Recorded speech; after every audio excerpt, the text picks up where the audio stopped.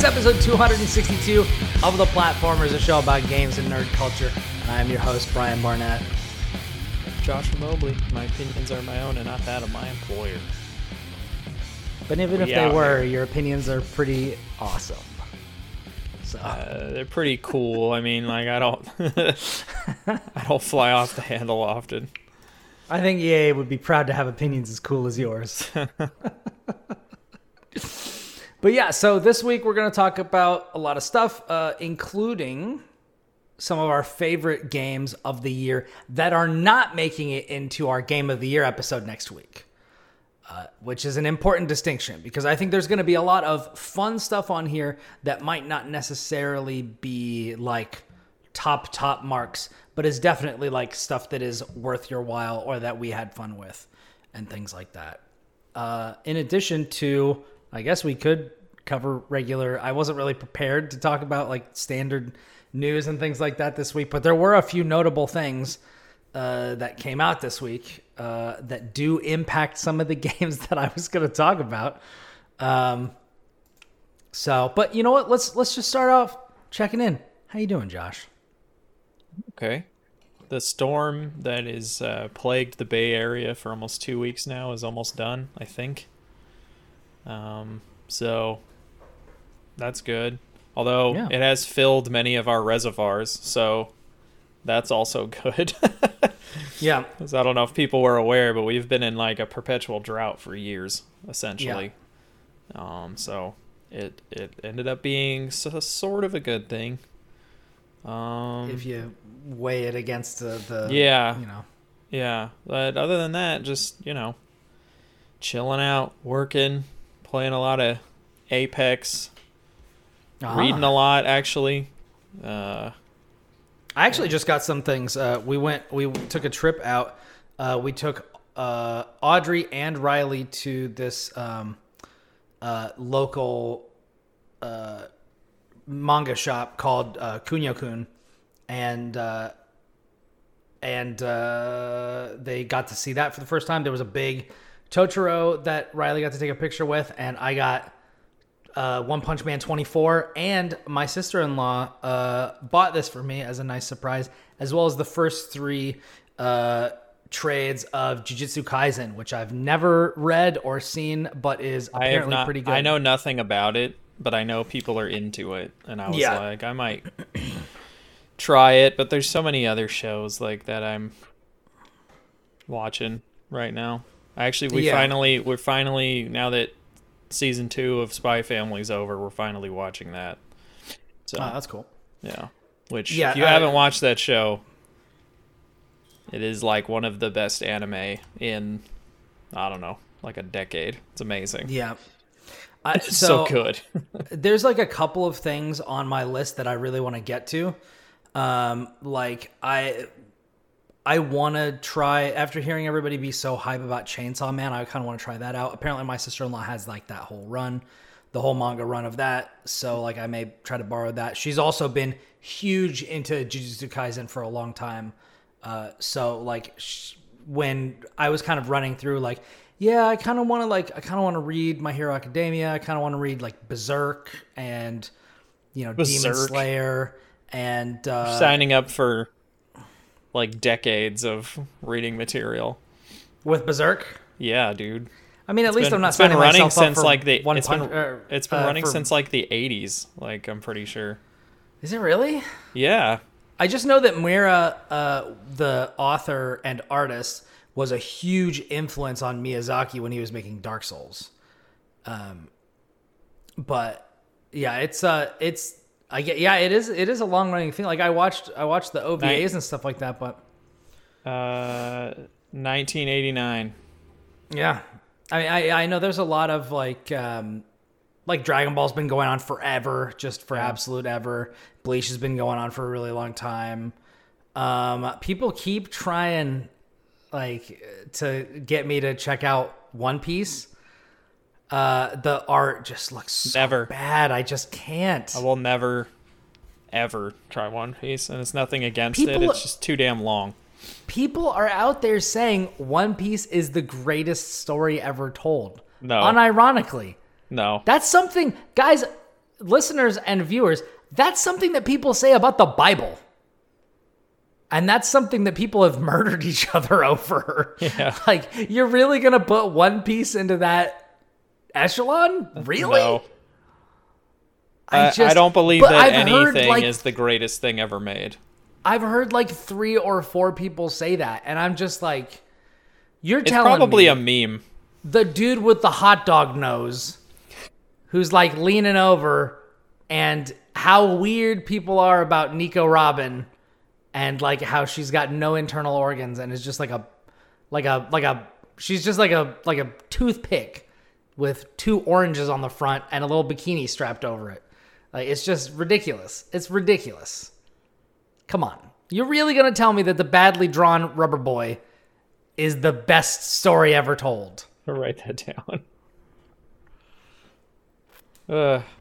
About this guy going around with his pirate friends, beating people up and looking for lost treasure. You're really going to tell me that's the greatest story ever told? I think they need to read more if they, if they think that. Like, yeah, I don't know, man.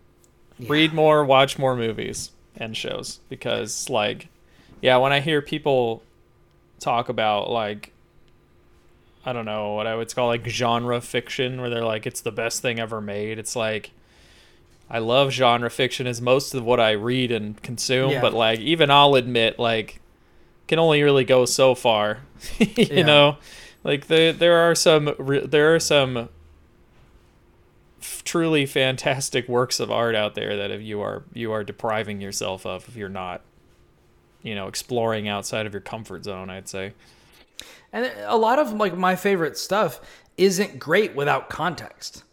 Yeah. Like, one of my favorite anime of all time, one of my favorite manga series of all time is One Punch Man. And if you haven't read or seen like Dragon Ball or other shonen style stuff, One Punch Man is not I mean, it makes sense. It's not nearly as good. Like, so it's like, there's a lot of stuff like that that's like, oh, I think is amazing, but it's got like a huge asterisk next to it. Or like One Punch Man is the Ulysses of anime.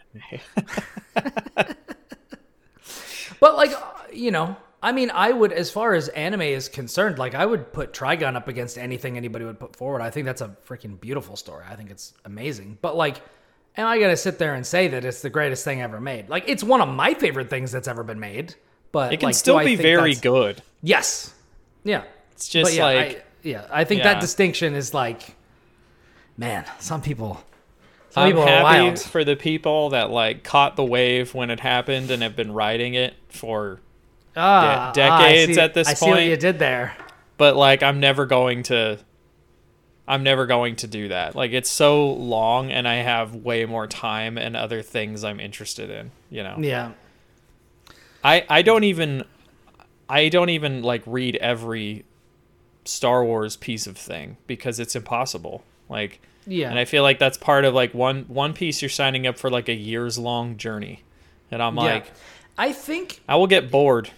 at some point you could have with Star Wars, but it's just like if I was 6 years old, No. I mean, I'm not talking about now. I'm talking about like at some like 15 years ago, 20 years ago, you could have done everything. Like, because there wasn't that much. At the height of Legends, you couldn't have. And then especially now, because even at the height of Legends, like the publishing and everything that's happening now is outrageous. There's so much. So it's just like, I had some 17 friends, different comic series, and novels and shows. I have friends who are like, I'm going to try and do all of it. And I'm like, don't, dude. Just don't even try. Pick your favorite subject matter, your favorite characters, and go from there. And then if someone says this one is really good and stands above the rest, like, read that. But do not try to read everything, because you're going to be sorely disappointed, because most of them aren't that great.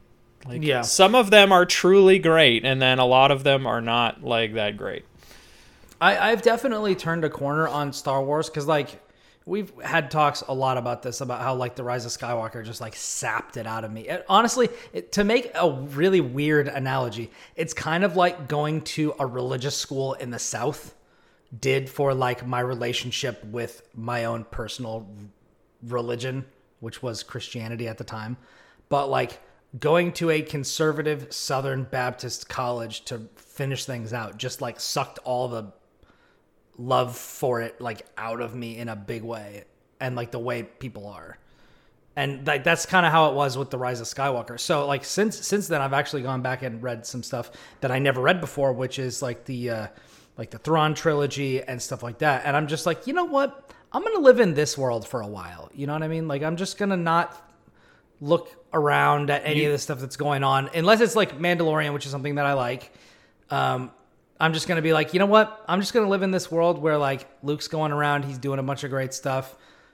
Han and Leia are vibing with him. They're all going on adventures with their kids and stuff. Mara Jade is a thing. You can pick any of the... I don't really care about canon at all. I'm like, is it a good story and do you like it? And if the answer is yes, then it's like, great. I don't really give a crap about... Because I know in the next like 20 years, they'll probably get rid of this too. Hit the button again too, right? So it doesn't... And they kind of have, because they step on the stuff they've written like all the time, and they did back in the day too, like when there were these really famous Mandalorian like books that came out, and then when Clone Wars happened, season 2 kicks off with like a lot of Mandalorian stuff, and it just like steps all over those novels, and people were like, well, what the hell, George, like why are you stepping all over this like world you made, even though he didn't have anything to do with those books, right? They still do that now, like all the time, but like most people don't care. Sort of like, you know, like when you look at Andor, like Andor just tramples all over a lot of new canon material that like was written about Cassian, and no one cares because Andor is freaking amazing. So that's interesting. I've only seen the first episode, I think, of that. I've been meaning to watch more, but I kind of just forgot about it. It's really good. Yeah. It's really, really good. It's like, it's up there with Clone Wars as like some of the best material. Like in the whole thing, the whole canon, if you will. Yeah. And I mean everything, because I don't really care. But yeah, people like, who cares? Like if you like stuff, like don't let people tell you that it's not important to you, you know? Yeah. Yeah. Anyway. But games, video games, those things. I haven't been playing many of those. Ironically, well, I guess not ironically, I've been playing the most video games. I think since the last time, let me actually pull up my backlogged. I think since the last time we talked, I have played more games. I mean, 2023 games play. I've dipped into and out of so many games. And it's been great because I spent some of them like really pulled me in, and I'll definitely be going back in a little bit. And some of them I was just like, you know what? I see what this is. It's been great. And I know that we've talked about this before, so I'm not going to belabor the point, but it's really great to have your critical eye so finely honed that you can play for like 10 or 15 minutes and be like, okay, I know what the problems are with this game. I know what it's doing well, and I just have to decide whether the downfalls are enough to stop me from playing it. Like, for example, one of the games that I played this last week that I really enjoyed, but I'm not sure if I'm going to go back to, is Somerville. Have you played this? It's on Game Pass. I believe it is made by... Let me see if I can pull this up. I believe it is made by some of the people... It's made by Jump Ship, which I think are some of the people who are behind like Limbo and Inside. And you can definitely tell. But it doesn't feel as like finished. It doesn't feel as polished. Like a lot of times, like the movement, you'll be walking along, you'll try to like walk off something and you'll just like fall off the side in like a different way. Or like you'll just get tripped up. This was a big problem I had with Limbo actually, is like when you're doing something and for whatever reason it just doesn't like click. And so you just get punished or you have to restart from a checkpoint or something because like it just was wonky and just didn't like kind of get the trigger for whatever you were doing. Oh yeah, so these split off from Playdead. So Jump Ship, which is, I mean, that's a great name. Come on. Jump Ship as a studio who left from Playdead. But yeah, it's really cool. It starts off as every parent's nightmare with a scene where the parents have fallen asleep on the couch and the kid goes off, gets into stuff in the kitchen, opens up some drawers, crawls up on the counter, walks over and like opens a window and looks like they're gonna like jump out the window as a toddler. And I was like, oh shit, this is not gonna be good. But so I'm not sure if I'm gonna go back to it because it's janky, but I do like what it's doing. It's basically the tale of like a family that gets separated in the wake of an alien invasion. Like it's kind of like War of the Worlds-esque, a little bit, except like the book and not that crappy Tom Cruise movie. I don't actually, man. I think I read the book, but I think it's been like just decades. I think I like read it in school or something. Yeah, I read it a really long time ago. Actually, I like the book, and I like a lot actually the movie from the 50s. Is pretty good. It is not at all really accurate to the book at all, other than, you know, the aliens die because of the germs at the end and stuff. Yeah. But other than that, like, it actually is a good, like, old sci-fi movie. And then the book is good. The Tom Cruise one I was so psyched for as a young whippersnapper because I love War of the Worlds and, like, old, you know me, I love old horror and science fiction and, like... Yeah. I think War of the Worlds is a great story. Hated that movie. I thought it was all right. So mad about it. Yeah. That kid survives. The whole mountainside blows up and that kid survives, but all those army personnel don't. Come on, man. That's that protagonist armor. Yeah, exactly. You hate to see it. So stupid. It is really dumb. But yeah, so that was one of the games that I got into last week. I also jumped into a little bit of Signalis. Yeah, dog. So this is pretty interesting, and let me tell you, before I stopped playing it, they played right to me and my interests. That's what they did to me. When I walked into something, when you go down the spiral staircase, and crawl through the hole, and then you see that book on the left of the table. Yeah. I was like, is this what we're doing? Is this what we're doing? Because that is a reference to a story that I have heard talked about many times, but I actually haven't gotten to yet. Do you have it? Right there. I don't have. Yeah, I don't have. I haven't read that one yet. But just read it for the first time, like, I don't know, 2 months ago. And it's very good. But it's one of those things where, like, if you're not into really weird shit that has no explanation, then you're going to be like, well, this was a waste of time. Because it's just a collection. It's just a collection of short stories, and literally the only thing that ties them together is that in this world, there is a play called The King in Yellow, and when people read it, they go fucking crazy. That is the only the only tying thread between all these stories. Yeah. But it's very cool. If you're into like horror and weird like psychological, like if you're into like Lovecraft and stuff, this actually predates Lovecraft, so like it's very cool. It is also something that is so it's by Robert W. Chambers. But it's also something that is referenced visually in some of the Dark Souls games. So like the Lone Monk boss fight in Demon Souls is a reference to it, and then there is a recurring character in the Dark Souls series that is a reference to the King in Yellow. But yeah, it's so seeing that in there, I was like, yeah. We're playing fast and loose with these rules. The music is like so good, and just the way it builds the atmosphere of like. I got very like alien vibes off of like the kind of isolation and stuff like that, and me being like, I don't know if we should be doing this, you know. But yeah, it's fun. I'm interested in getting back to it. But it's not very long. it isn't? No, I think my game clock was like 6.5 hours when I finished, something yeah? like that. Yeah. That's cool. Yeah, but it's very very good. I always tell people it's like Metal Gear meets it's like Resident Evil meets Metal Gear Solid meets Evangelion. Like it's a lot of stuff.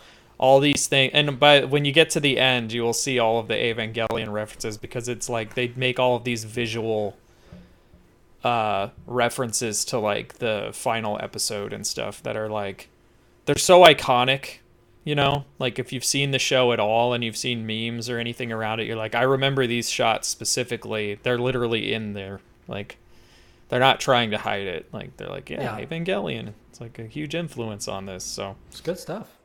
Yeah, that game rules. People should play it. I'm assuming is probably going to end up on the next week. That's my number 2, yeah. Yeah, okay. And then, unfortunately, I was having big dumb fun with a game that I kind of can't play anymore, which is High on Life, which is also on Game Pass and was really, really fun. But then a bunch of stuff started coming out about Justin Roiland, and man, I never can't. I don't know. I never had any real interest in that game that much. Like I didn't either. I watched Rick and Morty for like the first 2 or 3 seasons, but I watched it with people, and like that helped, because when I tried to watch it by myself, I was just like, just not into this. I don't know. It like wasn't the same, and now I really am like, I'm not gonna watch that. Yeah, because it was by Justin Roiland and Dan Harmon, right? Yeah. Which is just like, yike. Yeah. But yeah, that's a big bummer, because I was enjoying it. It was one of those things where like I heard enough people say like, look, it's not high art, but it is funny, and it is a fun shooter. So it kind of like fell into like that Borderlands kind of zone where I was like, oh, this will be like just a dumb, fun way to kind of spend my time. But like, particularly because like the main voice of the game is Justin Roiland himself, I'm just like, like I literally couldn't even boot it up. I was like, all right, well. So, but I'm not going to be playing that anymore. But something I will be playing more of is Pentiment. Have you jumped into this at all? Yeah, and within, I want to say 30 minutes, I was like, I don't think this is for me. Oh, yeah? This is that, if I'm thinking of the right game, this is the Obsidian like point-and-click adventure game, right? Yes. Yeah, I was like, I think the writing is pretty funny, and I like the art style, but I like it, yeah. I was like, I don't want to do this for this long, so I just kind of was like, I'm good. So I it's ended up just turning it off. It's supposed to be like 14 hours long. Yeah. Really? That's so long for a game like that.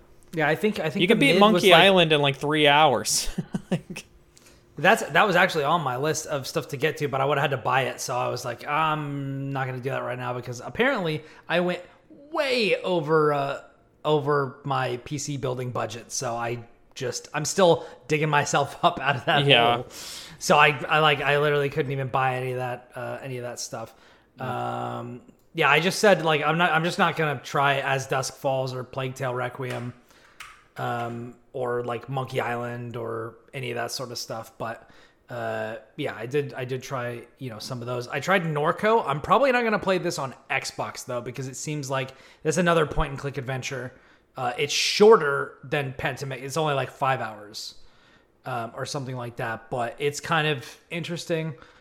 It's like way more like a actual point and click adventure, where I feel like Pentiment is one of the reasons why Pentiment like kind of vibes with me is like I can see, because I like studied Christianity for a long time, like I know like the rules that scribes had to go through, and like I see little interesting references just in the way that stuff is animated, like the way that the text is animated and the way that the words pop up, and like there's little typos and then they're fixed, or then like they write the entire word, they write the entire line and leave a blank and then come back and insert the word God in a different color. Like it's just like there's a lot of like the person who did this knew what the rules were for scribes talking about like God and things like that were at the time. Which is like just those little things like really endeared the game to me. And then also the fact that they like kind of let you be whoever you want to be. Like they, you're playing as this artist, who has a patron, and your job is to decide whether you're like some hedonist or whether you're like an artisan who's like solely focused on their craft. And that colors like a lot of the discussions that you have with other people. So that was really where I found kind of the joy in it, was like the attention to detail, the beautiful art, the sharp, snappy writing, and then just like the way that other people interacted with each other, which like felt very, I guess this is like an odd thing for me to say because this game is based in a time so long ago, but like it feels natural. It's the 1500s, right? It's like Tudor something. It's either 1500s or 1700s. I forget. But yeah, it's like, it's like in 1700s would be around the birth of America, so I don't think that's it. Oh yeah, no, I guess it would have been before then. It might be the 1500s.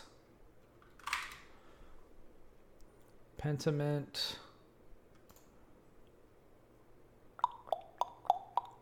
Late medieval Bavaria.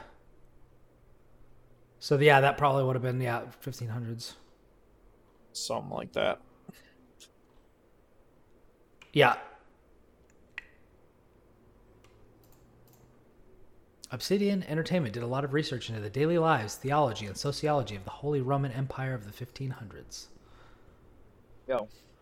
Yeah, it's good. It's good. I recommend it. It's really fun. It's on Game Pass. I also played Immortality, which I don't recommend doing in the main room when you haven't explained to people what you're doing, because there is nudity in this game, and you will have your wife, who is on the phone with her mom, walk into the room and say, "What are you doing?" when there's like just a video of somebody blowing somebody else. It's wild. I haven't played that yet, but I don't have to worry about that too much. But no. Just it's. I did have that happen once with a. It's not like a freaking movie, Love Hina or like what was it, Gal Gun? Yeah, it's not one of those. What's that one where the girls turn into monsters or beasts or something like that? It was like one of those on Vita. Monster Monpiece. That's what it was. That's what it was. I have no idea. All those PS Vita thing or Senran Kagura, like all of those, like that litany of friggin' PlayStation Vita games that are like out of control. But you were saying about Immortality. I want to play it at some point. I haven't looked up anything other than I hear it's good. It's interesting. The mechanics are unique. It draws a lot of inspiration and stuff like that. Like it's kind of a continuation of like her story and different things like that. But it's the interesting thing is mechanically, at least so far as I've played it, because these are all just games that I kind of touched on. It's about looking at clips, like little clips from movies, talk shows, or things like that. And then you kind of, in almost like a Return of the Obra Dinn way, you'll like click on something and then it'll bring up like another thing that is connected with that. So like if you're watching a scene, you'll like click on somebody's face and it'll bring up another video or something that has that person in it. But because this is also like just footage from like the making of movies or different things like that, like you'll have like one of the people come out and like do the click for it and they'll like hold the thing. So like you could literally just click into that person's face and be like, what's another scene that this person, did the sync for or something like that. You know what I mean? So it's like, you can be kind of clever with it, with how you're like exploring and looking around. But yeah, it's just kind of like it's a game about discovery, about like what's going on and kind of piecing together what the story even is, and it kind of presents it to you with no comment whatsoever. You know, there are obviously like, because there are like talk show interviews and stuff like that in here as well, you'll happen on commentary from other people in that world. But it's very interesting. There's not that many games that just present themselves to you with no framing whatsoever, other than like just an explanation of the mechanics and the controls, but like not placing any expectations on you. Like what do you want? Like, what do you want this to be? And then you can just kind of go, which I really like. That's fun. Cool. I've been talking for a while. What's some stuff you've been getting into? You're getting into this year or this week that is not in your top 5 or honorable mention that we're going to talk about next week. I mean, most of this year I spent playing like Apex and Final Fantasy 14, but I did play a few games that did not make my top 5. Not that they were bad, but just they didn't make it. One of them I can think of right off the bat is Dorfromantik, which I talked about on this show. Yeah, you recommended it to me. I have not jumped into it, but it's very simple. It's a tile placing game. It's single player, and it's very calming and soothing. And you're basically just chasing high scores, and you're doing that by, you have a stack of tiles and you don't know what they are, and every time you turn one over, it's like it'll have like, you know, forests on one side and a village on the other or something, and you have to like put them together and build out this map in a very strategic way as to not run out of tiles, because every time you complete like, all right, I completed a town, you know, it's a fully circled town, you get like a certain amount of points and new tiles. And so you're trying to like make sure you always have tiles, which is not, you're always going to run out at some point, and that's when the game ends. But like, there's a lot of just strategy and depth behind it, but it is so soothing and so calming. My only gripe was that it was like $20, which feels kind of like a lot for a game like this. If it was like $10, I would say, oh yeah, pick this up for sure, because it's just such a nice like meditative experience that I recommend. They keep updating it apparently. I haven't played it in a little bit, but I've heard they've updated it with like sakura blossoms and some other things, so there's like different themes now that you can use. But yeah, Dorfromantik. Not a lot to say about it, but it's one of those things where it's like, oh yeah, you should definitely play that. That's really good. Oh, interesting. It looks like they reduced the price of it. It's $14 right now, and it doesn't look like it's marked down. Well, so maybe they took that advice. Yeah. Well, then maybe, you know, snatch it up. It's a nice little game that I appreciate and think more people should play.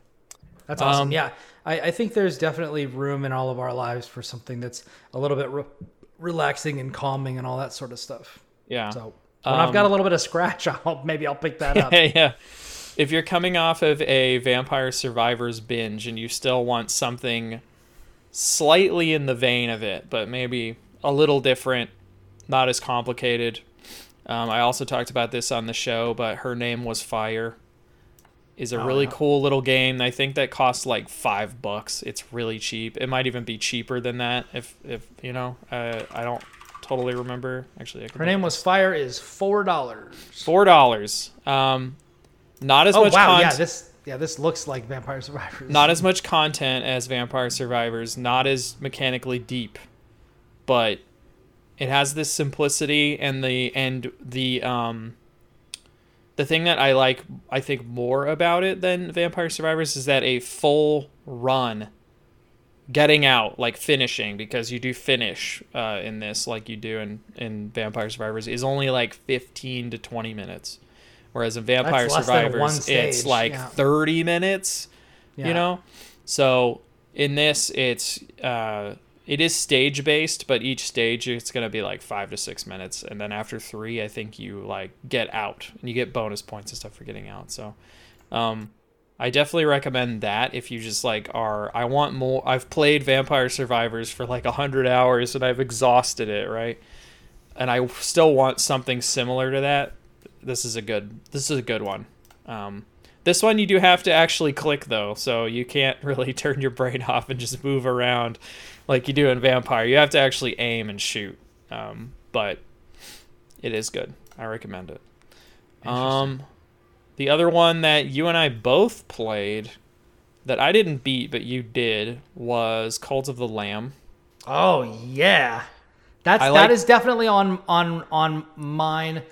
So that is currently just outside of my top 5. It's literally at 6. It's a very good game. Yes. That I enjoyed. Honestly, I just got tired. It got a little repetitive after a bit, so I just kind of was like, I'm good to stop this, but I think ultimately it would probably, like, if I actually looked through, because right now I've got like my top 25 from 2022, like loosely ranked, but like some of that stuff I literally just threw on there. So there's a very good likelihood that Cult of the Lamb would be even significantly lower if I actually like went through. And before next week, I'm actually going to like go back and properly sort it. But it's definitely in the conversation of like, this is a really great game, and it's not like a lot of what you will play, which I think I tend to lean more towards like giving more leniency and giving more credit to games that do more unique things. So like being a Vampire Survivors that comes out this year, it's really simple. There's not a lot to it, but it is super fun. And like it occupies a very unique space. You know, and I think you can there are already Vampire Survivor likes. Yes, coming out. Like are any of them, you know, like, but the first is special, you know what I mean? Yeah. It's like Doom clones, but Doom was really the first FPS that was like wildly popular. You know what I mean? So I think that's important to keep in mind. But yeah, Cult of the Lamb being that, I think I gave it like a full review. I have it listed right here as like a 9.5 or a 10. I definitely think that it's got issues. I think the combat is like, it has some, it's not as fleshed out as it could be, but I definitely found it like kind of simple and satisfying as far as splitting the difference between Animal Crossing like base building and like organization, or like, you know, management sim type stuff, kind of split in half with this like diet roguelike, you know. It's not Hades, but it's like almost, you know, it's like just a simpler version of that kind of, where you're moving to a point. I think the thing about Cult of the Lamb, and the reason why it's not maybe more sticking in the 2022 Game of the Year conversation, is that like you could just beat it and then kind of be done. Whereas I feel like a lot of the best. That's fine. Sure, it is, but I feel like that, like, because it came out like pretty early in the year, I feel like, you know, recency bias is definitely a thing, and I feel like because it wasn't really sticky, I think people kind of just didn't give it a lot of attention or you know, anything like that beyond like the, I don't know, couple of weeks to a month to maybe a little bit more that people were playing it. Yeah. But yeah, I mean, and also, I mean, you know, talking about, and this might be on your top 5, but like Vampire Survivors, that's a freaking great game. You know, it is a great game. I don't think that's gonna make my top 5, but it's definitely an awesome game. I don't know if it did, even though I'd have to go back and look because I wrote mine down and I honestly can't even remember at this point. Oh, right here. It didn't. But part of the reason was just because I put so much time into it. And I had to put so much time into it. But I also had to like physically separate myself from that game. Just because it is actually addictive. Like it's And for someone like me who's, diagnosed ADHD, like it was It's a little actually dangerous. kind of dangerous. Yeah. It was like very, very, like I would just sit there and be like, oh, I'll do another one. And then you'd be like, oh shit, it's been like an hour. Yeah. Like, and I didn't do anything, right? I just sat here with my fingers on the like up and down going, Yeah. And it's just like my brain would feel like it was in hyperdrive afterwards. And it was just like, this is not good for me. I need to back off of this. Yeah. I definitely had that same kind of feeling where I was like, oof, this could be treacherous. I'm not sure. Treacherous I need to like is a good word. Yeah. But the treachery of Vampire Survivors. Yeah. I mean, I put like 50 hours into it in early access, so I haven't even played all of the like new stuff that came out for it. I haven't either, and I put 26 hours into it. Which is funny because we're talking about Pentiment being long at like, 15 to 20, but it's 15 different. to 19 hours. But like, it's different. It is different, but like we put in way more time to a game that really doesn't have anything to say. Yeah. It's just, this is I like mean, it junk doesn't. food. It doesn't have anything to say. It is like a Taco Bell Doritos Locos taco, just like shoved into your brain every 30 minutes, basically. Yep. But man, does it taste fucking good?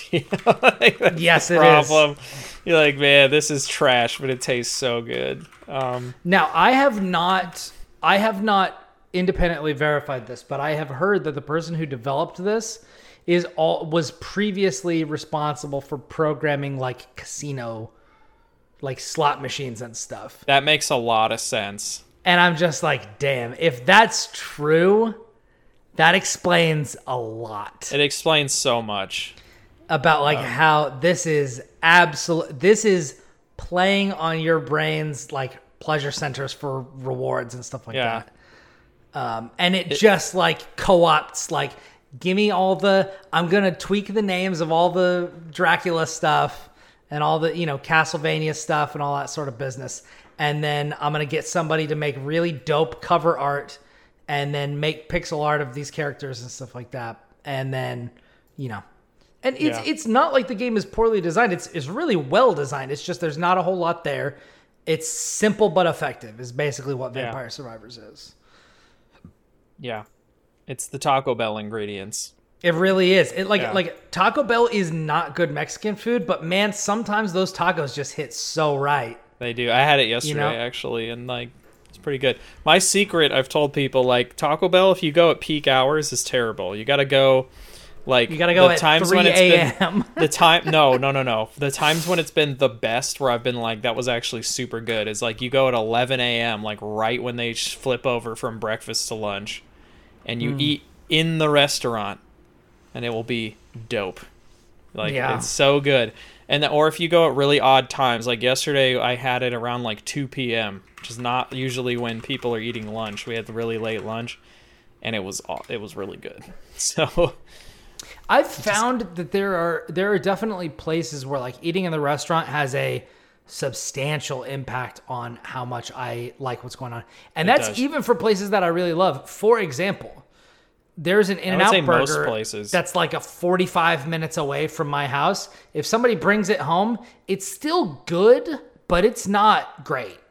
It's when I eat it there, so it's not that great either. When I tell you, I was depressed the entire day, and then we went to Kunio-kun and checked out some manga, and then got In-N-Out burger.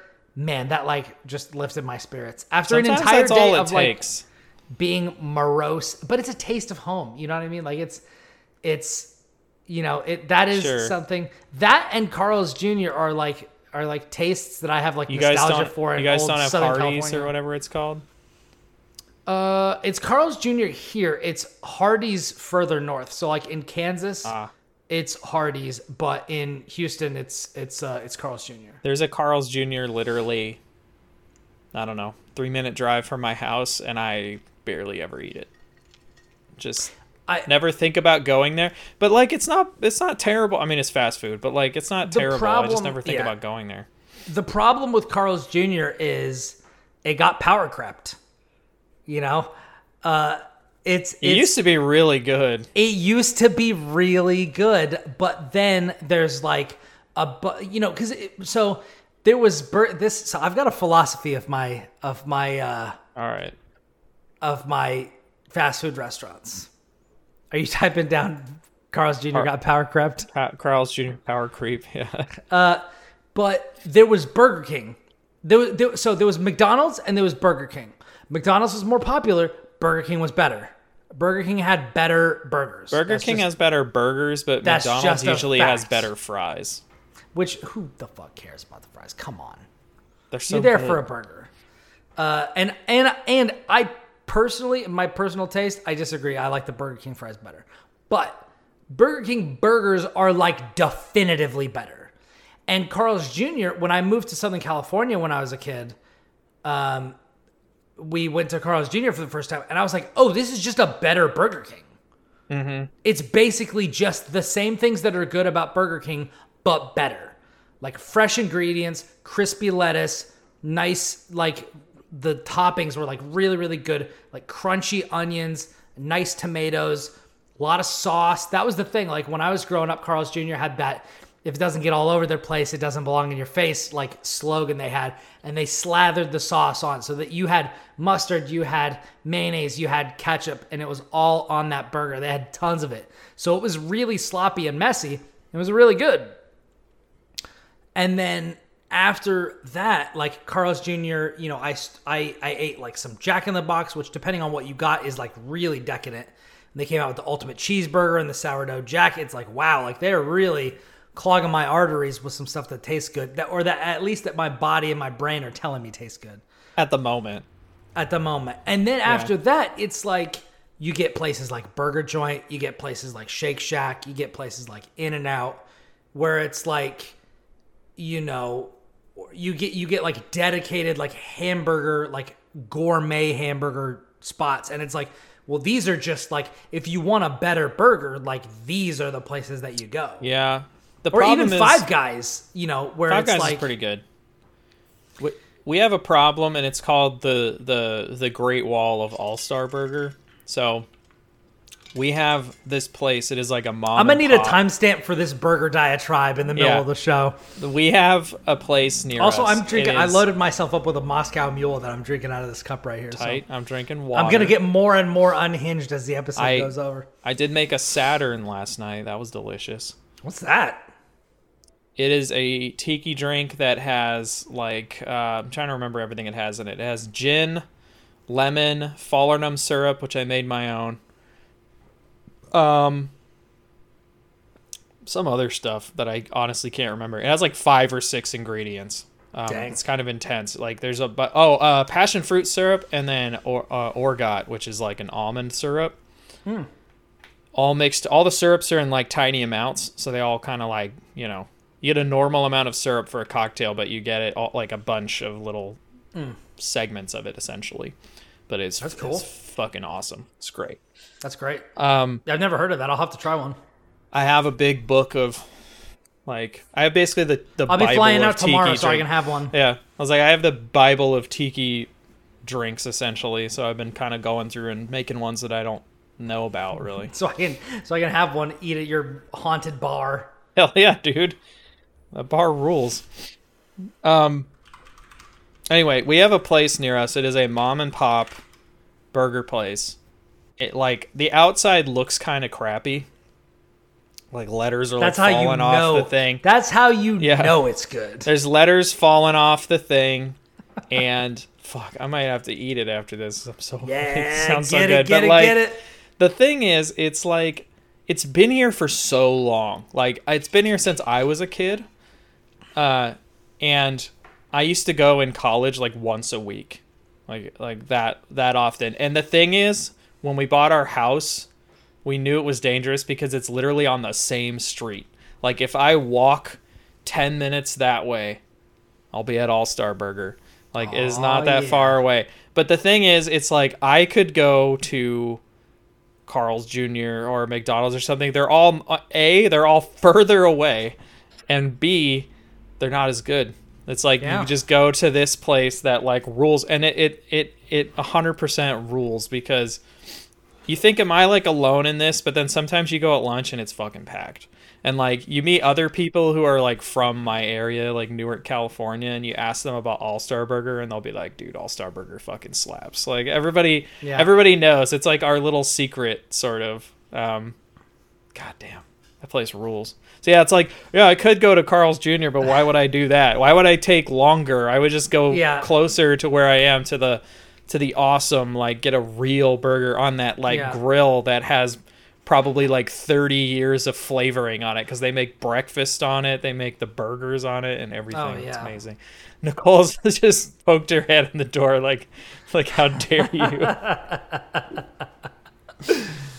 Yeah, I mean that's awesome. That's kind of the situation that I'm in with pizza because like I'm literally within walking distance. Like we literally did like the other day, like less than a week ago, we walked to this by the slice New York style pizza joint that's owned by a New York family. Yeah. And like I get a slice and it's fucking this big. It's like a fourth of a pizza. Yeah, it's like ridiculous, and it's like $3, and I'm like, wow, this is godlike. And they've got that like crispy, light, airy crust like you get in New York, you know, at a place like Joe's or something like that. It's just like, man. We made pizza dough once. Like I made a pizza dough over 3 days, which is one of the recipes. Like you have to like, you know, make the yeast and stuff, and that makes like the poolish. And then we did that and made like an actual dough and let it rise a whole day. Made pizza on it, and it was fucking incredible. It was like so much better than anything you're gonna get like in any place. And okay, so I've now got 3 reasons to take a flight out and hang out with you guys. Gonna make a 3-day pizza. We're gonna go to All-Star Burger, and I'm gonna have one of those.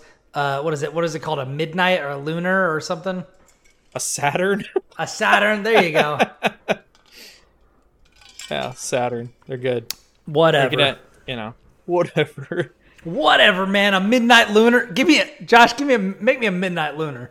I'd be like, whatever you say, man. Like, what's funny, so the menu at my bar is all drinks that, except for one of them that I created, they're all like drinks you would know, but I've renamed them to be like something spooky, you know, themed after something. So like the gin and tonic is called monocaine, which is the chemical that the Invisible Man injected under his skin to make himself invisible.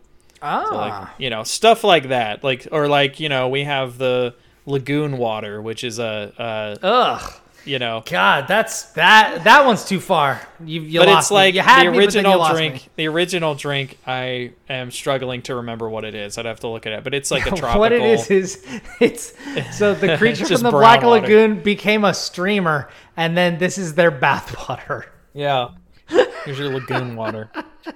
That's heinous. The Frankenstein one is it's called It's Alive, and it's a coffee liqueur drink. And then I thought it was going to be like a bolt of lightning or something. It's not very sweet, but then we have the She's Alive, which is the Bride of Frankenstein one, and that one is sweeter. It has like more sugary stuff in it. Yeah, that's clever. I like that. Yeah, that's cool. Yeah, let's talk about some more games, bro. We talked about burgers for a while. Nice. So something I'm hungry now. I dove into. See, I just had some egg roll in a bowl and some macaroni and cheese. So I'm feeling pretty good. I want to make this egg roll in a bowl sometime. Dude, it's so good. And let me tell you something. When I tell you, people out there, if you're trying to get fit, I have never, like, any day when I eat egg roll in a bowl, it is delicious, and I always lose weight when I weigh in the next day. Always. Like, it's so good. If you're on Noom, it's all green calories, baby. It's all green. I just use Fitbit to track my...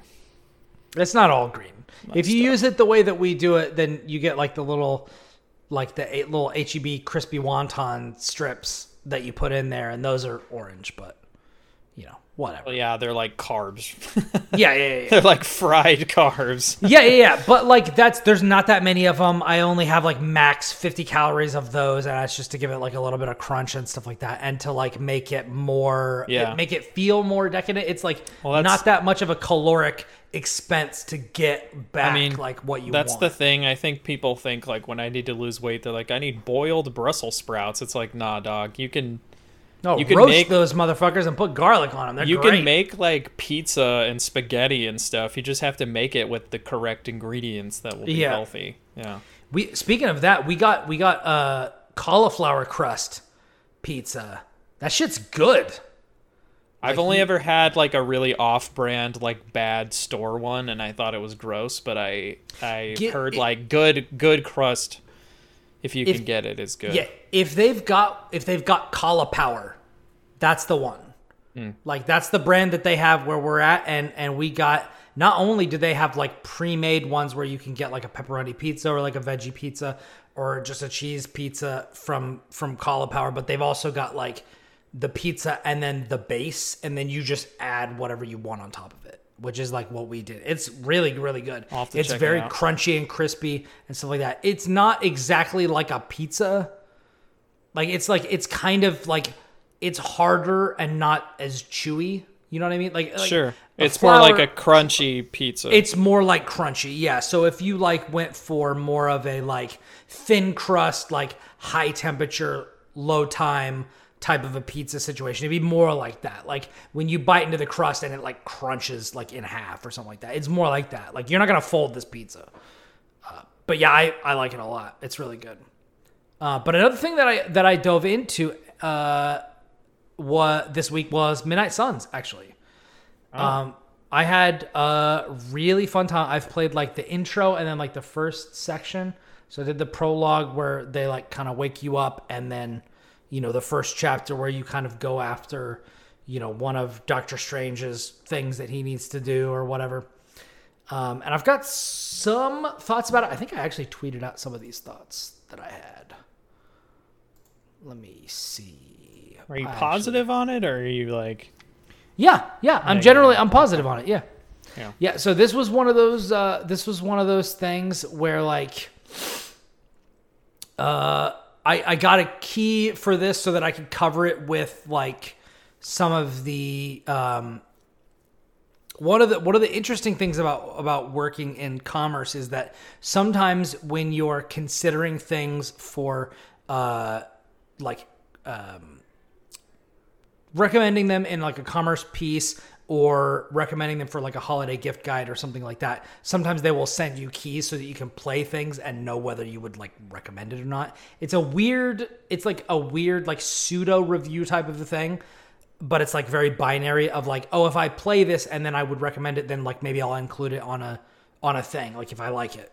And this definitely kind of fell into that where like it's not necessarily something that I'm planning on reviewing it for the show because I'm planning on continuing to play it because it's fun, but it's like a bit of a different situation than like with PR firms that I normally work with. Just a little bit behind the scenes if you guys are interested in that sort of stuff. But so I've been playing it and I like it. I think it looks really good.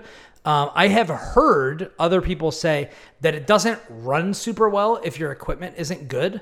So if you're not playing it on like console like PS4, PS5, or Xbox One, Series X type stuff, like if you're trying to play it on like kind of a crummy PC, like maybe it doesn't run that well or it doesn't look that good. But isn't it on Switch? I actually don't know. Hold on, let me look. Thought it was. Actually, can you look that up? Well, I'll keep talking about it. But I like it. I think it's good. I definitely have some qualms with like some of the creative decisions that were made. Like, one of the premises of this game is that you are the hunter, and basically you are the person who beat this like world-threatening evil the last time it cropped up. But they need to like wake you up, and you've been out of commish for about 300 years. So when they do that, It's an interesting way to be like, oh, this person hasn't been, in rotation in the Marvel universe, which is why you've never heard of them. But it's also why they're able to kind of contend with this threat, which I think is like a kind of clever and elegant way of like kind of solving the issue of like having a player insert character that they can have look like them. But like, oh, if you're so powerful that they need you, then why haven't you been in every Marvel property ever? And I think that's a pretty elegant solution to that. It is on Switch. Okay, it is. That's weird. I don't know. I mean, maybe it's wrong, but I've heard people complain about like how it performs on like not great PCs. So who knows? Maybe it's an optimization issue. Who knows? But as somebody who like woke up from a 300-year not being around thing, I think one of the worst things you can do is pair somebody with a character from now that's not really prepared to like get them back up to speed. Now this is kind of like all lip service because there's a lot of stuff that the main character just kind of like rolls with that like you wouldn't necessarily like. I think even like the thing of Captain America when like he comes back out, it's like, okay, you got to reckon with the internet. You got to reckon with the fact that every nation is kind of cool with each other now. Like all the for the most part. For the most part, but like a lot of the us versus them stuff from when Steve Rogers was coming up is just kind of not a thing. Also, like since he went into the ice, like the civil rights movement happened, but all of a sudden his best friend is black, and it's like they don't really talk about any of that or like reckon with the fact that like, oh, Steve Rogers grew up in a time when segregation was totally a thing. Yeah. And then he just comes out and the first person who talks to him is Nick Fury and nothing happens. But anyway, in this game, like the fact that one of the first people they pair you with is Iron Man, and the fact that he talks in mostly memes and like pop culture references or references to other Marvel characters that this person would definitely not know. Like, I think that's like that was definitely them being like, oh, everybody loves Iron Man, we got to put him in. But like, it didn't really make sense for them to actually pair him with. Now, another character that does make more sense is Doctor Strange. To like have him be like, okay, I know a lot more about what's going on, and like part of my thing is like bringing this lofty information about like the multiverse down to like explain it to everybody else. So I feel like that's kind of a good move, but they don't really lean too much onto him, at least so far. So like there's a few like little decisions like that I'm like, man, they really could have like made this more. But I think as far as the gameplay, it's really, really fun, and I think it looks good, and I think the writing is generally it's like XCOM, right? Kind of. It's not actually like XCOM. I went in expecting XCOM, but it's a card-based system.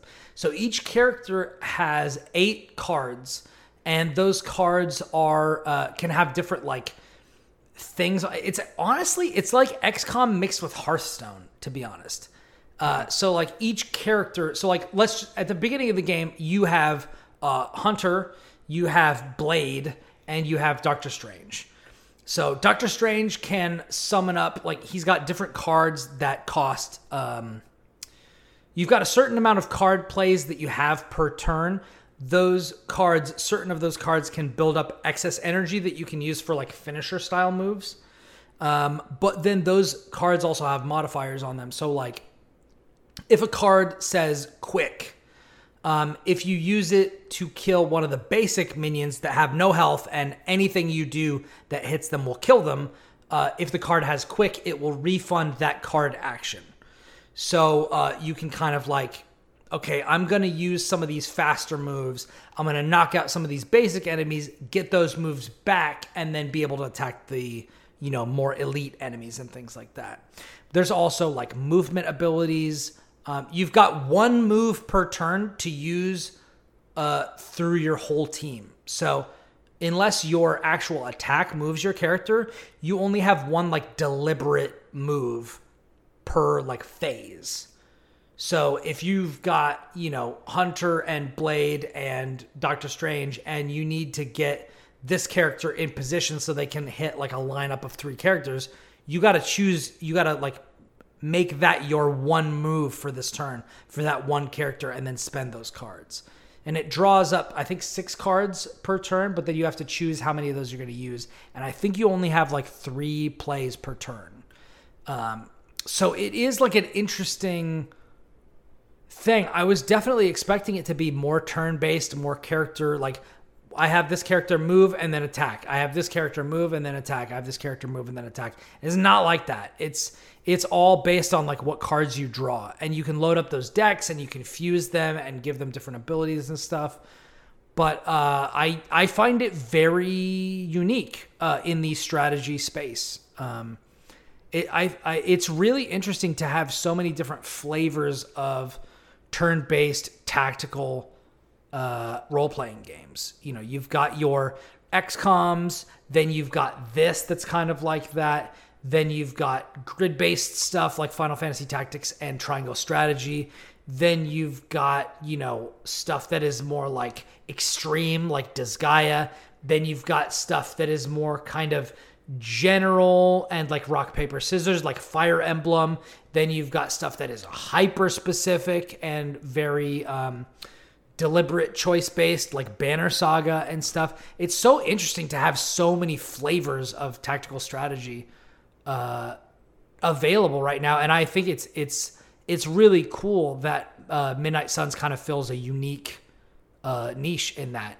Although I will say I would pay $5 to, I think Firaxis is the people who made this, to have a make everybody shut the hell up for just a minute and give me a second, because I have a immense amount of respect for the fact that like everything is voiced in this game.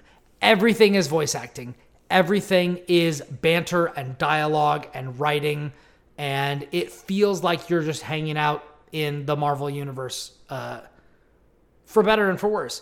But as I'm walking around the castle and like picking up things that I'm trying to read, like little notes that are around, the people in the background are still fucking talking, and the writing and the dialogue is good enough that I want to pay attention to them. But I just basically have to sit there as like 4 different sequences of people have conversations, and I'm literally just trying to read this note. But like in a lot of parts of the game, there is no pause button, so you just can't stop. Like you can't take a break. So that is a little annoying, but overall, that is still definitely one of the games that I am playing and that I did play, that I am certainly going to return to. I think that's definitely, let me pull up my Steam thing real quick. I think that is definitely one of the main ones that I'm going to be spending more time with, I think. It's really good. Another one is Tiny Tina's Wonderlands, which I think I'm probably going to be spending more time with this one because I'm not playing High on Life anymore. And Tiny Tina's Wonderlands is just straight up what if fantasy Borderlands. But I will say the writing is a lot more cringe than High on Life, which is saying something. But yeah, it is. The writing is not great, but Will Arnett is in it. Andy Samberg is in it. And oh my God. Tiny Tina Wonderland's robot character, voice actor. She was a stand-up comic. Wanda Sykes.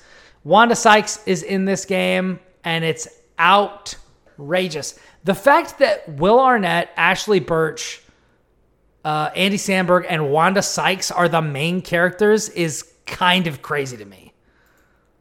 But it really goes to tell you how much money that Gearbox has. But yeah. Did they get bought by Embracer, or are they still... Embracer. They still free. Gearbox. Gearbox is one of the 3 company acquisitions by Embracer that includes Cyprus-based EasyBrain and Austin-based Aspire Media. Oh, there it is. Yep. Feel the embrace. February 3rd, 2021. Okay. Yeah, I had a feeling. I was like, what are they doing right now? Yeah. Yeah, but yeah, it is good. It's one of those things where it's like it is good from a gameplay standpoint, but just because it's more Borderlands. And like that's not a bad thing. But yeah, I was more interested in kind of diving into High on Life just because it's like ridiculous. And you know, we were talking about it earlier, but like I am a fan of Rick and Morty. I did get caught up in anticipation for season 6, and now I am kind of like, God damn it. Like, it sucks. We can't have nice things. Apparently not. Speaking of we can't have nice things, I also played Horizon Forbidden West this week. Yeah. We can't have nice things because the world has been destroyed. Is that in your like bottom 5, or is it not your bottom 5, but your under 5, or is that in just you're just talking about it? We're just talking about it, but it's hard. I think the platforming is actually worse than it was in the last game. Like I posted something on Twitter where like I was really annoyed with this game where they introduce you to grappling hook points.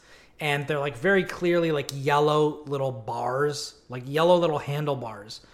And the way that they have you do it, because this game has no sense of occasion, is you jump off of a cliff and then throw the grappling hook and latch onto it, which, okay, Aloy, you're the only person in the world who can do all this really important stuff you're doing. Why are you jumping off cliffs and then throwing your grappling hook? You should be way less super cavalier dangerous. with your life. You should be way less cavalier with your life than you're being right now. But it's because it looks cool. It is because it looks cool and it feels cool. But let me tell you, that shit is jarring as hell. When like she literally has one scene where she's like, you stay here. It's too dangerous. Also, I'm the only person who could do this. And this is the last place where the possible thing that I need is here. You know, so like if it's not here, then we're all totally screwed. And then she goes and hurls herself off a cliff and then turns around and hooks into it. This is some Nathan Drake shit. This is not like end of the world shit that we should be doing. But so I was climbing this thing and I saw one of those grappling hook points. And so I jumped off the ledge like it tells me to do. And then I hit X again and nothing happened. And I fell to my death and I had to play that area again because I hadn't shot one thing over that would let the story, like, I guess, move forward and then would activate that grappling hook point. And when a game puts something in there that it tells me I can do, and then it says I can't do that thing until it tells me I can, that's a pet peeve, my man. That is a pet peeve. If the grappling hook point is there, you better let me use it. Yeah. That really It'd be different ticks if me you off. did a thing and then all of a sudden, like, the appeared? rock came down and it was Yeah. there, you know? Do that. I'm fine with that. But like when I literally like I'm climbing up and I look up and I see, oh, there's a grappling point filled with a couple of climbing places after that. This is clearly where I'm supposed to go up. And I jump off and do that. And then I have to do the last 5 minutes of stuff again just because you signposted this terribly. It angers me. But at the same point, I may play more. I don't know. It's in this weird position where it's like, I'm kind of cool being done with God of War Ragnarok, but I also kind of want to go back and do some of the like open world stuff because now I'm done with it and like the gameplay is fun. I don't know. It's tricky. That long sigh told me everything. Yeah. It's like maybe you shouldn't. It's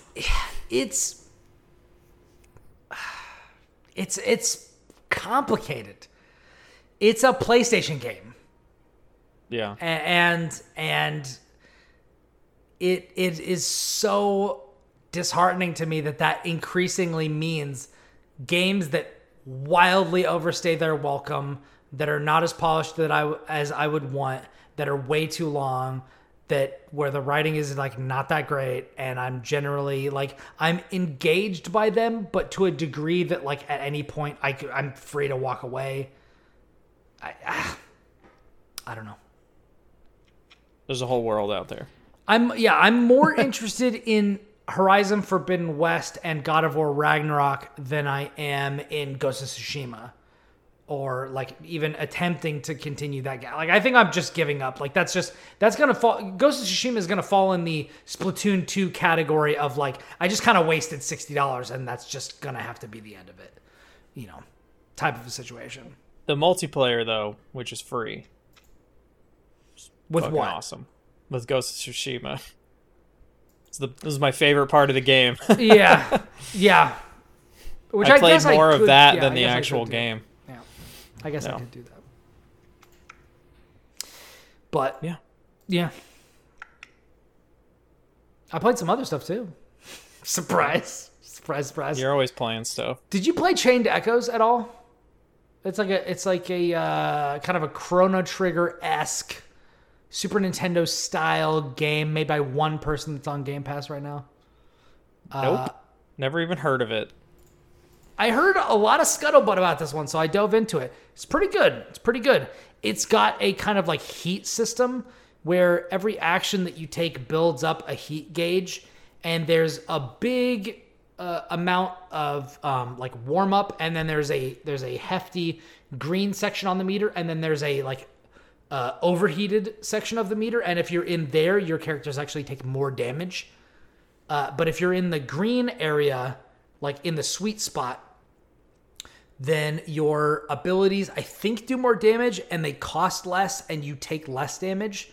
So you really want to keep your party in that sweet spot. But to do that, like, if you need to reduce your heat, you need to defend, or you need to do a specific type of skill that like reduces your heat and stuff like that. It's a very interesting take on the team-based RPG where you can't just go ham all the time. It's really interesting. I highly recommend if you're into like party-based old school Super Nintendo and PS1 style RPGs, and you've got Game Pass, like check it out. Chained Echoes. It's interesting. But yeah, that's will do. I have to finish my other RPGs for sure. I need to get back to Fire Emblem because I haven't played it in a while. Which one? Three Houses? Yeah. Yeah. Get back to it. Yeah. Yeah, other than that, I've just been spinning my wheels on Pokemon Scarlet, which I just found out Greninja is coming to, which is really exciting because that's like my favorite water starter, I think, probably. Cool. So yeah. I haven't been playing that. Chilling out. That's been one of those things where it's just like, yeah, I'm just going to hop into if I'm at my PC, I'm going to hop into Guilty Gear. And if I'm just like on the couch or just somewhere, I'm going to be playing Pokemon Scarlet just because that's what I have on my Switch. And then it's kind of all I'm getting into. It's that like very comfortable rut type of a thing of like, well, I can improve some of my Pokemon. I can like get some really good competitive ones and try to lean into what they're doing that's good. I can try to get the legendaries or get ready for a new Terra Raid event or something like that. Just it's like a really nice kind of comfortable bite-sized thing that I can do. But yeah. Cool.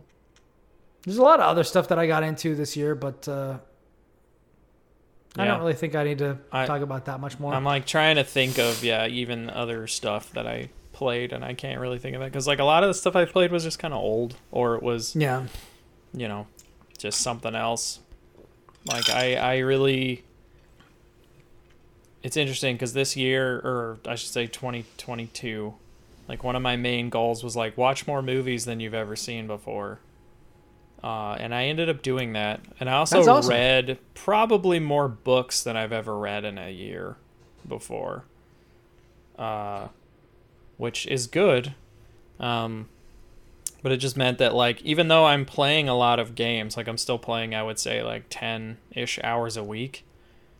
It's usually, like, Apex, because that's what my friends want to do right now, you know? So it's like, we hop on that, and it's easy, because you just jump in and you're playing. It's not, you know, there's no, like, prerequisites or anything ahead of time. It's just like, there. Easy to, yeah, it's just there, so it's easier to jump into that stuff. But I definitely want to, like, play more old stuff. Like, I got my PS1 Classic all hooked up with more games on it and stuff, and I kind of want to revisit, like, Metal Gear Solid this year, because I haven't played it in a long time. Yeah, it's been a while.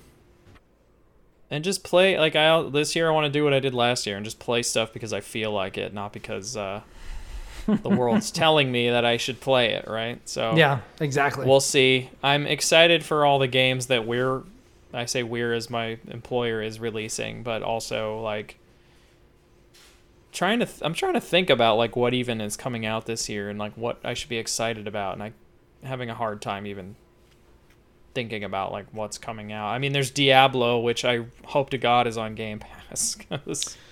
Yeah, like, that's I mean, like, what was it? Did we go through the 2023 release schedule and, like, talk about what we were excited about? I feel like I vaguely remember that. Maybe a little, but like, yeah, like, in 4 days, a new Fire Emblem comes out, you know, which I know a lot of people are excited about. Yeah. I'm going to wait and see on that one. Toothpaste Chan is still a little weird to me. It is weird. Yeah. Like, why would you do that? This is supposed to be, like, a dire, like, world. Like, why do you have somebody whose hair is half red, half neon red and half neon blue? They look like Colgate. It's very strange. It's very strange. It is weird. It is interesting that, like, some of the games that I am the most excited about are games that, like, you very well know about. Like, I'm excited about the Dead Space remake, not more in, like, a, like, how does this look now, in, you know, more than, like, I want to play this again, because, like, I nearly platinumed the original on PS3. Like, I'm kind of like, you know, I know what Dead Space is, I know it's good, but, like, I'm also pretty excited to see if, like, Wild Hearts is going to be, like, a good entry point for me as somebody who everybody keeps talking about how, like, Monster Hunter would be exactly my shit, and, like, it just never vibed with me. So, like, I'm kind of excited to see if there can be, like, kind of an inroad for me. And then, like, Resident Evil 4. I forgot that was happening. Resi 4? Yeah. Yeah. It's not long. It's like March, I think. Something like that, yeah. Starfield is also this year. Starfield is also this year, and Jedi Survivor is supposed to be in March. Starfield, I think, is, like, the only Microsoft exclusive we really know about right now. And Redfall. Oh, yeah, and Redfall. Man, Redfall, what a way to, like, suck all of the excitement out of me when they were like, oh, yeah, only the person who hosts the game gets to keep their progress. I was like... that sucks. I was like, why even play this then? Like, I don't even care now. I mean, I guess it depends if it's more like Left 4 Dead or Dishonored. You know what I mean? Because, like, in Left 4 Dead, it's like, I don't care. Like, that's fine. But in Dishonored, it would be like, yeah, that's a little annoying. It just takes all of the, like... I mean, if it is just, like, story progress, then I guess who cares? But if it's like, oh, I'm unlocking upgrades for my character and stuff, then that sucks. That's dumb. Yeah, and that's not good. Then it's like, why even play co-op at that point? But I definitely want to, because, like, what other... Like, I'm like, racking my brain. Is there another Arcane game where you even could play co-op? You know. No. Yeah. So then there's Zelda in May, but, like, beyond that, and, like, Street Fighter 6 and FF16 and Diablo 4 all in June. Oh my god, like, yeah, I forgot about Final Fantasy 16. Oh my god. Dude. Which, like, I mean, who even knows? My prayer. When in June? Do we know? The 22nd. Oh, good. I'll be back from Japan. Thank God. Which actually, the nice thing about it is there will probably be some really cool shit in Japan for it while I'm there. Probably, so I'll have to try and find some stuff. Yeah, big spread between Street Fighter 6 on June 2nd and Diablo 4 on June 6th, and then Final Fantasy 16 on June 22nd. So wow, that's gonna be a good month. Yeah. Yeah. If Street Fighter is good, yeah, it'll be. I mean, we've had like Ronnie and Mitch and Will and a bunch of people who've gotten into the betas are very excited about Street Fighter. I have not played it yet. I tried to get into the to both of the betas and I did not succeed. Man, I loved. There was a time when my friends and I actually got good at like Street Fighter 2, kind of good, and then got really good at Street Fighter 4. Yeah. In its first original incarnation, and haven't really played much since then. Like my friends and I kind of tried to play 5 a little bit, like after it'd been out for a few years. And for some reason it just was like, this is still kind of fun, but it's not really recapturing 4 as much for me, you know? Yeah. Just kind of when I peaked in interest. Maybe 6 will be like that. The one thing I will say about 6 is like, I'm still not totally sold on the art style. I don't like how it looks, like straight up. Yeah, I think like the effects look really cool. Yeah. The kind of graffiti, like weird, like alternate dimension Splatoon things style paint. They look really cool. I don't really like that they took the very like cartoony looking characters who look like basically manga characters that are moving. Yeah. And made them a little more realistic. It looks weird. Yeah. So I'm not as into that. But. Yeah, I think it looks really weird, but I'm definitely more into like the aesthetic of Street Fighter 3 and Street Fighter 4 and stuff like that. But also like famously, I play Arc System Works games. So I like how Dragon Ball FighterZ looks. I like how Guilty Gear Xrd and Rev 2 and Strive look. Like that's the kind of stuff that kind of speaks to me. So the fact that Capcom has gone like in a totally different direction doesn't really vibe with me, but apparently people are super, super hype on it, and apparently it's supposed to be really good. So I am excited about that. If you guys are going to get it, like I'm excited because I haven't played a Street Fighter game. But yeah, I haven't played a Street Fighter game since 4. I think I played literally one match of Street Fighter 5 against Ronnie. And his Zangief, and I literally like, he just command grabbed me into oblivion, and I'm like, I'm done. I'm not gonna play this game. I think I was playing like Ryu or Ken or something like that, and I was like, yeah. I'm done. I'm not gonna get command grabbed into 80% of my health gone, and then also, just death. My boy E Honda was not in Street Fighter 5, so the fact that I actually think they're doing a really good thing with 6, where they're like all the 2 characters are just here. Yeah. Like from the get-go. I'm like, that's what you need, because everybody has that nostalgia, and like those are usually the characters that people like the most. Like you need to just have them in the game. Guile is like, supposed to be godlike in this game. You know, like most people, like I feel like most people play like the select handful of characters. And then there's weirdos like me who are like latch on to people like E Honda who are like, I know this dude is like tier 3 or something, but I don't really care. You know? Yeah.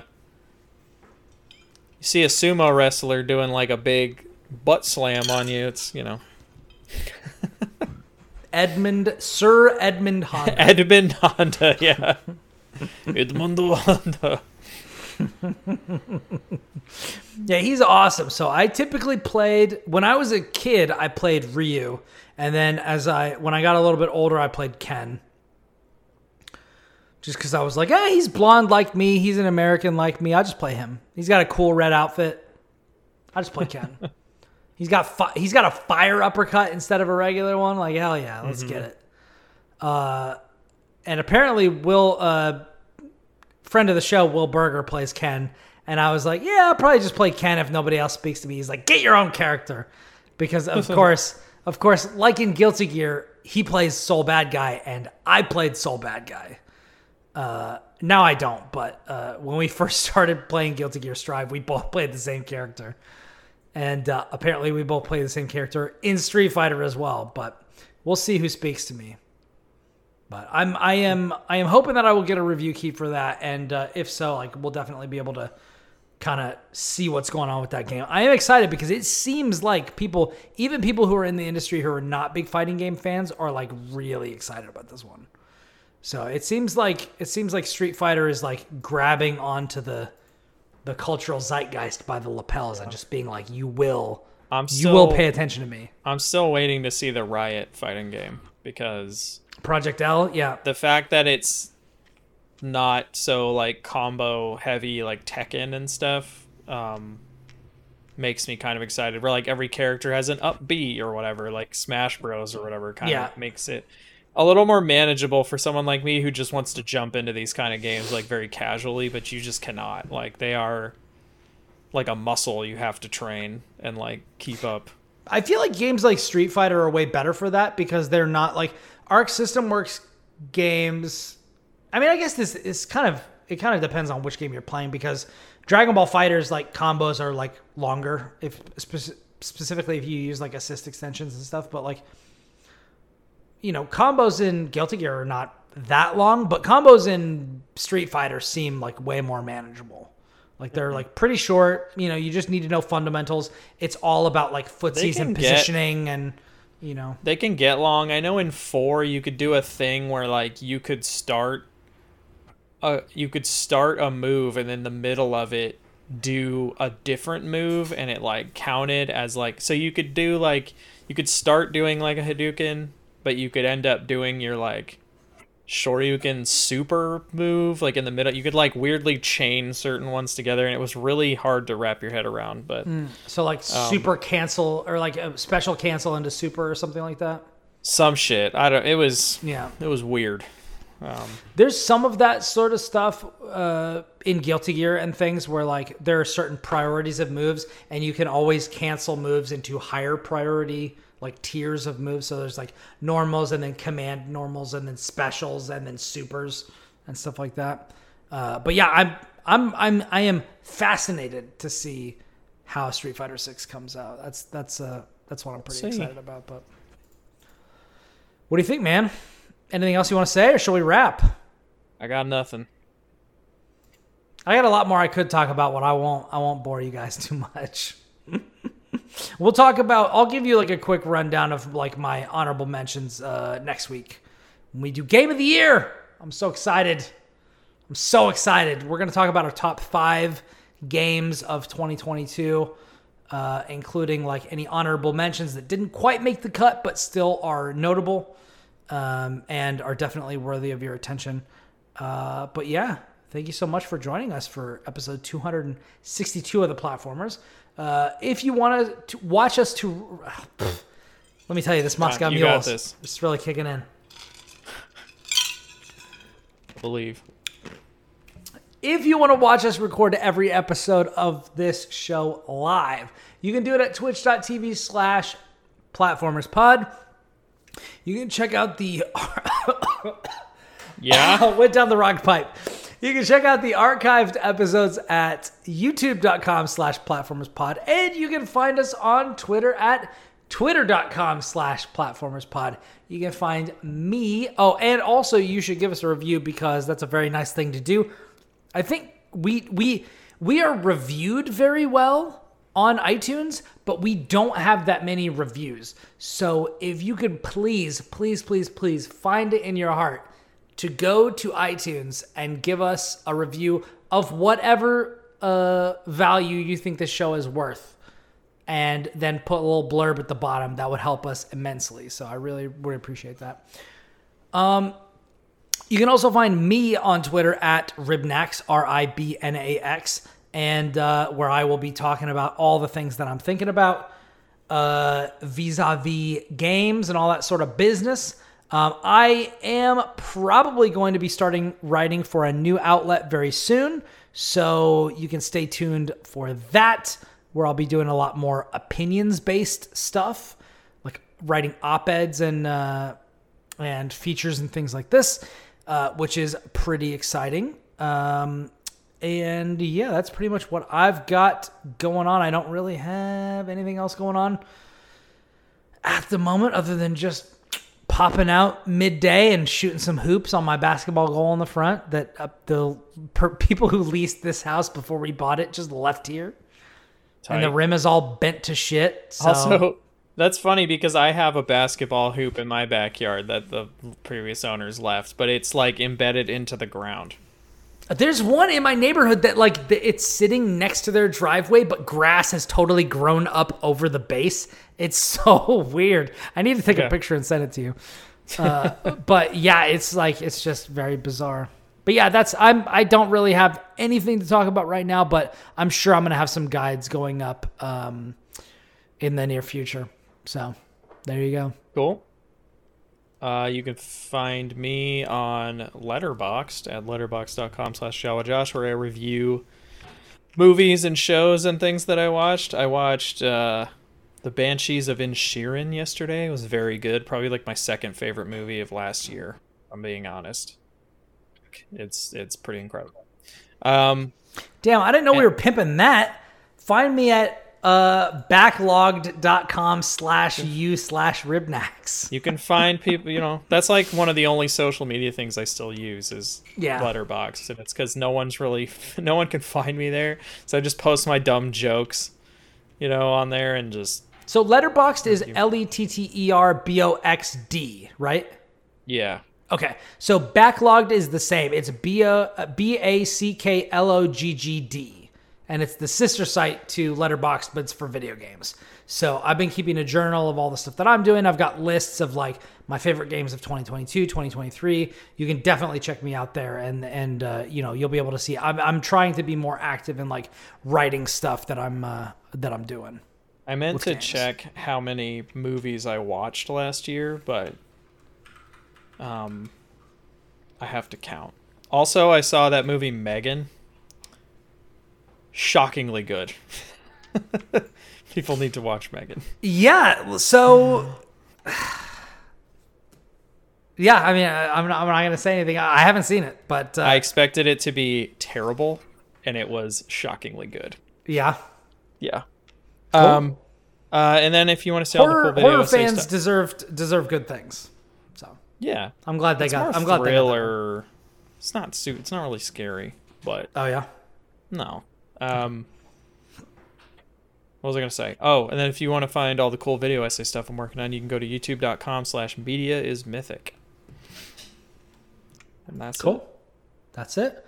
Please review us on your podcast platform of choice, as I said earlier. And if you have a good time with the show, share it with friends and family. From everybody here at The Platformers, we hope you have a wonderful week and stay safe out there. Because until next time, we are out.